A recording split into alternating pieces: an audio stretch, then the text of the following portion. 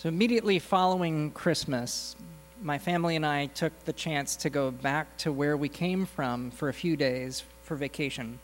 So we went back to California, and many of you know we moved here from California back just in June. And it was wonderful to be away and to see the sunlight and feel the warmth. And then we had, people are laughing. We had to hurry back, though, because school started on January 2nd. And the best option for us was to take a red-eye on New Year's Eve. So we bid goodbye to the decade from a very random place in the middle of the airport, LAX. And then we took a red-eye overnight. We arrived back in this area at 5:30 in the morning in the dark. Made it back to our place early around 7. I was assigned the task of walking the dog while everyone else went to sleep. And I'll tell you, it was like a twilight moment. So it was the middle of the week. It was a Wednesday, and walking out in the early morning streets of Washington, D.C., it looked like Washington, D.C. The trees looked the same. The sky looked the same. But there were no people. And the few people who were out were walking slowly, just strolling. And it was hard to believe that it was really happening. Is this the same city? And in some ways, it was the same city, and in some ways, it felt like it was another city entirely. It was this eye-opening moment of realizing just how rushed we usually are so much of the time. This is the experience of living here, and I think the whole region is there's such urgency, and there are tasks to be done and places you need to get to. Somebody I was talking to recently was describing the way people drive, and it's like everyone wants to be 2 cars in front of you. Even just this morning as I was driving in along 16th Street, the car that was right next to me, we would both be at a stoplight, and you can feel it when another car is like... And as soon as the light would turn green, they would gun it, and then up ahead was red, and I would slowly catch up with him every time. I think he got where he needed to go probably no sooner than I. It's a very charming tradition here, too. You maybe have noticed where if there's a car in the front of the line and then a car behind and then it turns green, you're supposed to honk at the car in front of you. And I know nobody here does that. Actually, I will confess to you, and just keep it among us, that attitude, it's contagious. And yet here we are doing this countercultural thing, gathering in a place like this, taking time, having a little bit of quiet, taking deeper breaths than maybe we have been doing through most of the rest of the week. We get to change the rhythm up. And it's a gift to ourselves, and it's a gift to others. I was having a conversation with Will Morris, one of our associate priests here, who has a special calling in his life that he has realized. His calling as a priest is to help churches, and specifically now our church, to bridge the gap between the working world and the world of faith.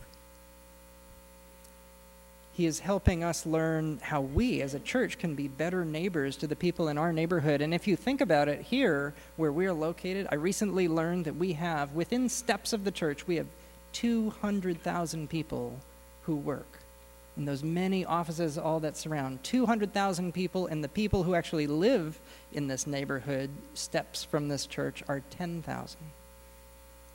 And while we gather on Sunday and we make a big to-do of it, there are people with spiritual needs Monday through Friday.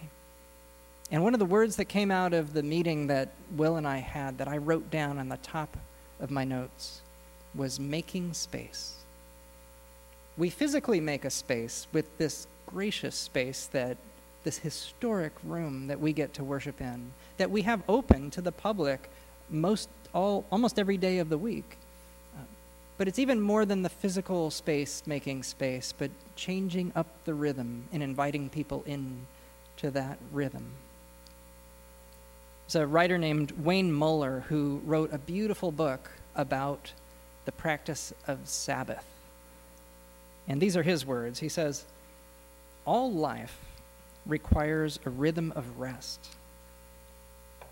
We have lost this essential rhythm. Our culture invariably supposes that action and accomplishment are better than rest, that doing something, anything, is better than doing nothing.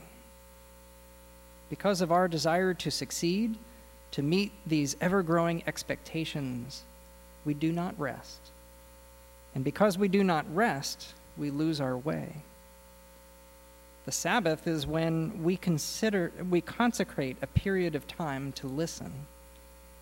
It is a way of being in time where we remember who we are, remember what we know, and taste the gifts of spirit and eternity."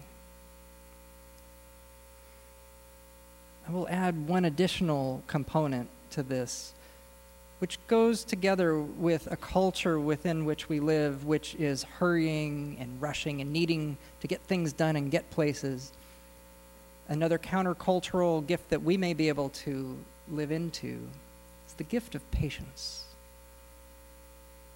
The gift of patience. And this morning, the saint that we hear about, Saint Simeon, he is a saint that embodied patience in a profound way. So let me retell the story a little bit. The reading that we heard in the gospel is the presentation. And so there was a Jewish custom, and Mary and Joseph were observant Jews. They would have followed this. And 40 days after a birth, a mother who had been in semi-seclusion for the whole time since would go and present herself at the temple. And also they would present their firstborn and make a sacrifice, keeping the custom. And when Jesus and his parents arrived at the temple, there was a man. We don't know very much about him except that he shows up at this moment. And his name is Simeon. And Simeon has been waiting his whole life for this day.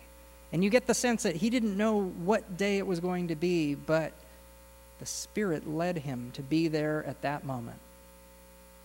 And when the family arrives, he gets to hold the baby in his arms. And he proclaims these beautiful words that are known as the Song of Simeon. In Latin, you may have heard the phrase, it's the Nunc Dimittis. Nunc Dimittis simply means, now you are dismissing. And these are the words that he says, but I want to say them in the King James Version. This is one of those times where the King James just has a level of poetry and beauty that is hard to match. "Lord, now lettest thou thy servant depart in peace, according to thy word. For mine eyes have seen thy salvation, which thou hast preparest before the face of all people, a light to lighten the Gentiles, and the glory of thy people Israel." When I picture Simeon in my head, I imagine that his body was failing. He knew he would be dying soon. Perhaps his eyes were failing. And he talks about his eyes. His own eyes are beholding the child. But what he was seeing with more than anything were the eyes of his heart. He was led by the Spirit to that place at that time. And this day is also called Candlemas because we're reminded here in the season of Epiphany that Christ is the light for the world. And it was a tradition for years and years at churches that people would bring candles to church on this day and have those candles blessed as we all remember that Christ is the light of the world and that we are meant to bear that light to wherever we go.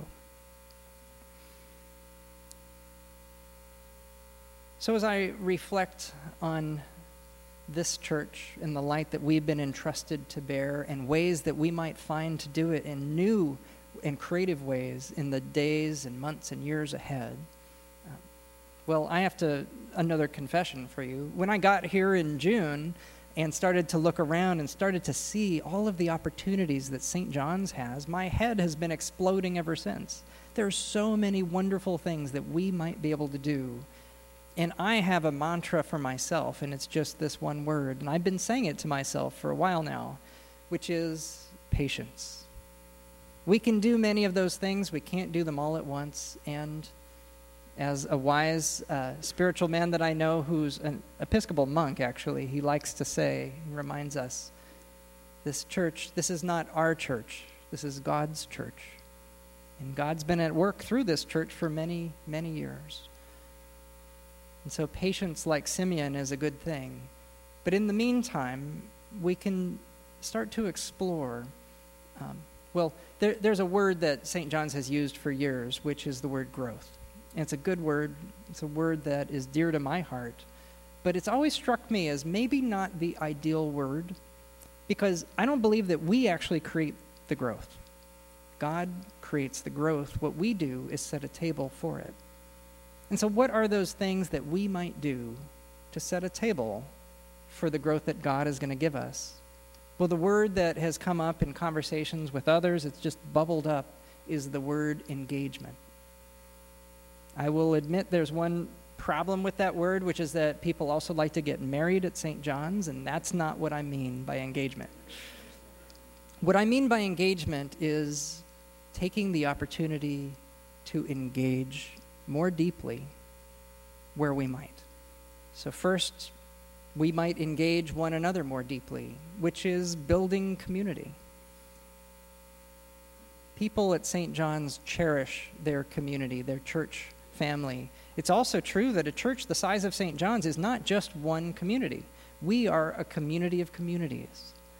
And everything we do, whether it is serving in ministry or being on the Flower Guild or the Usher Guild or serving on vestry or whatever it might be, community is being built left and right. And I'm interested in seeing what ways might we seed that community building even more. We're going to start a new thing in Lent.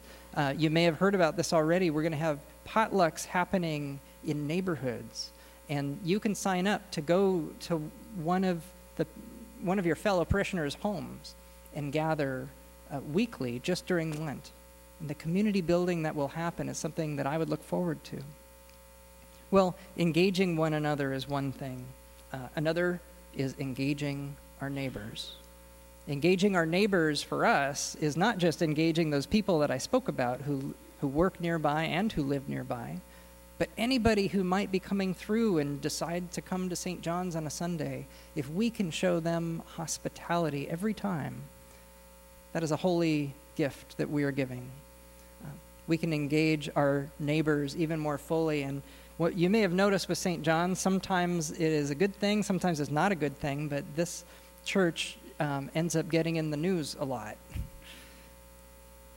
How might we look to intentionally tell our story and take those opportunities to share with the world what they might find if they chose to walk through these doors? And then finally, and most importantly, is the chance to engage God, also known as spiritual practices. We do many spiritual practices already, but I feel that this is a city that can use an even deeper commitment to those practices which will reclaim our time, our attention, and bring our heads and our hearts back together where they belong. So all of this is exciting to me, and it's also a comfort to remember that mantra, the mantra of St. Simeon, the single word, patience. To remember that this is not our church, this is God's church, and God has been working with the people who make up this church for more than 200 years. And we have great hope if we can be like Simeon and open up the eyes of our heart to be guided by the Holy Spirit ahead. Amen.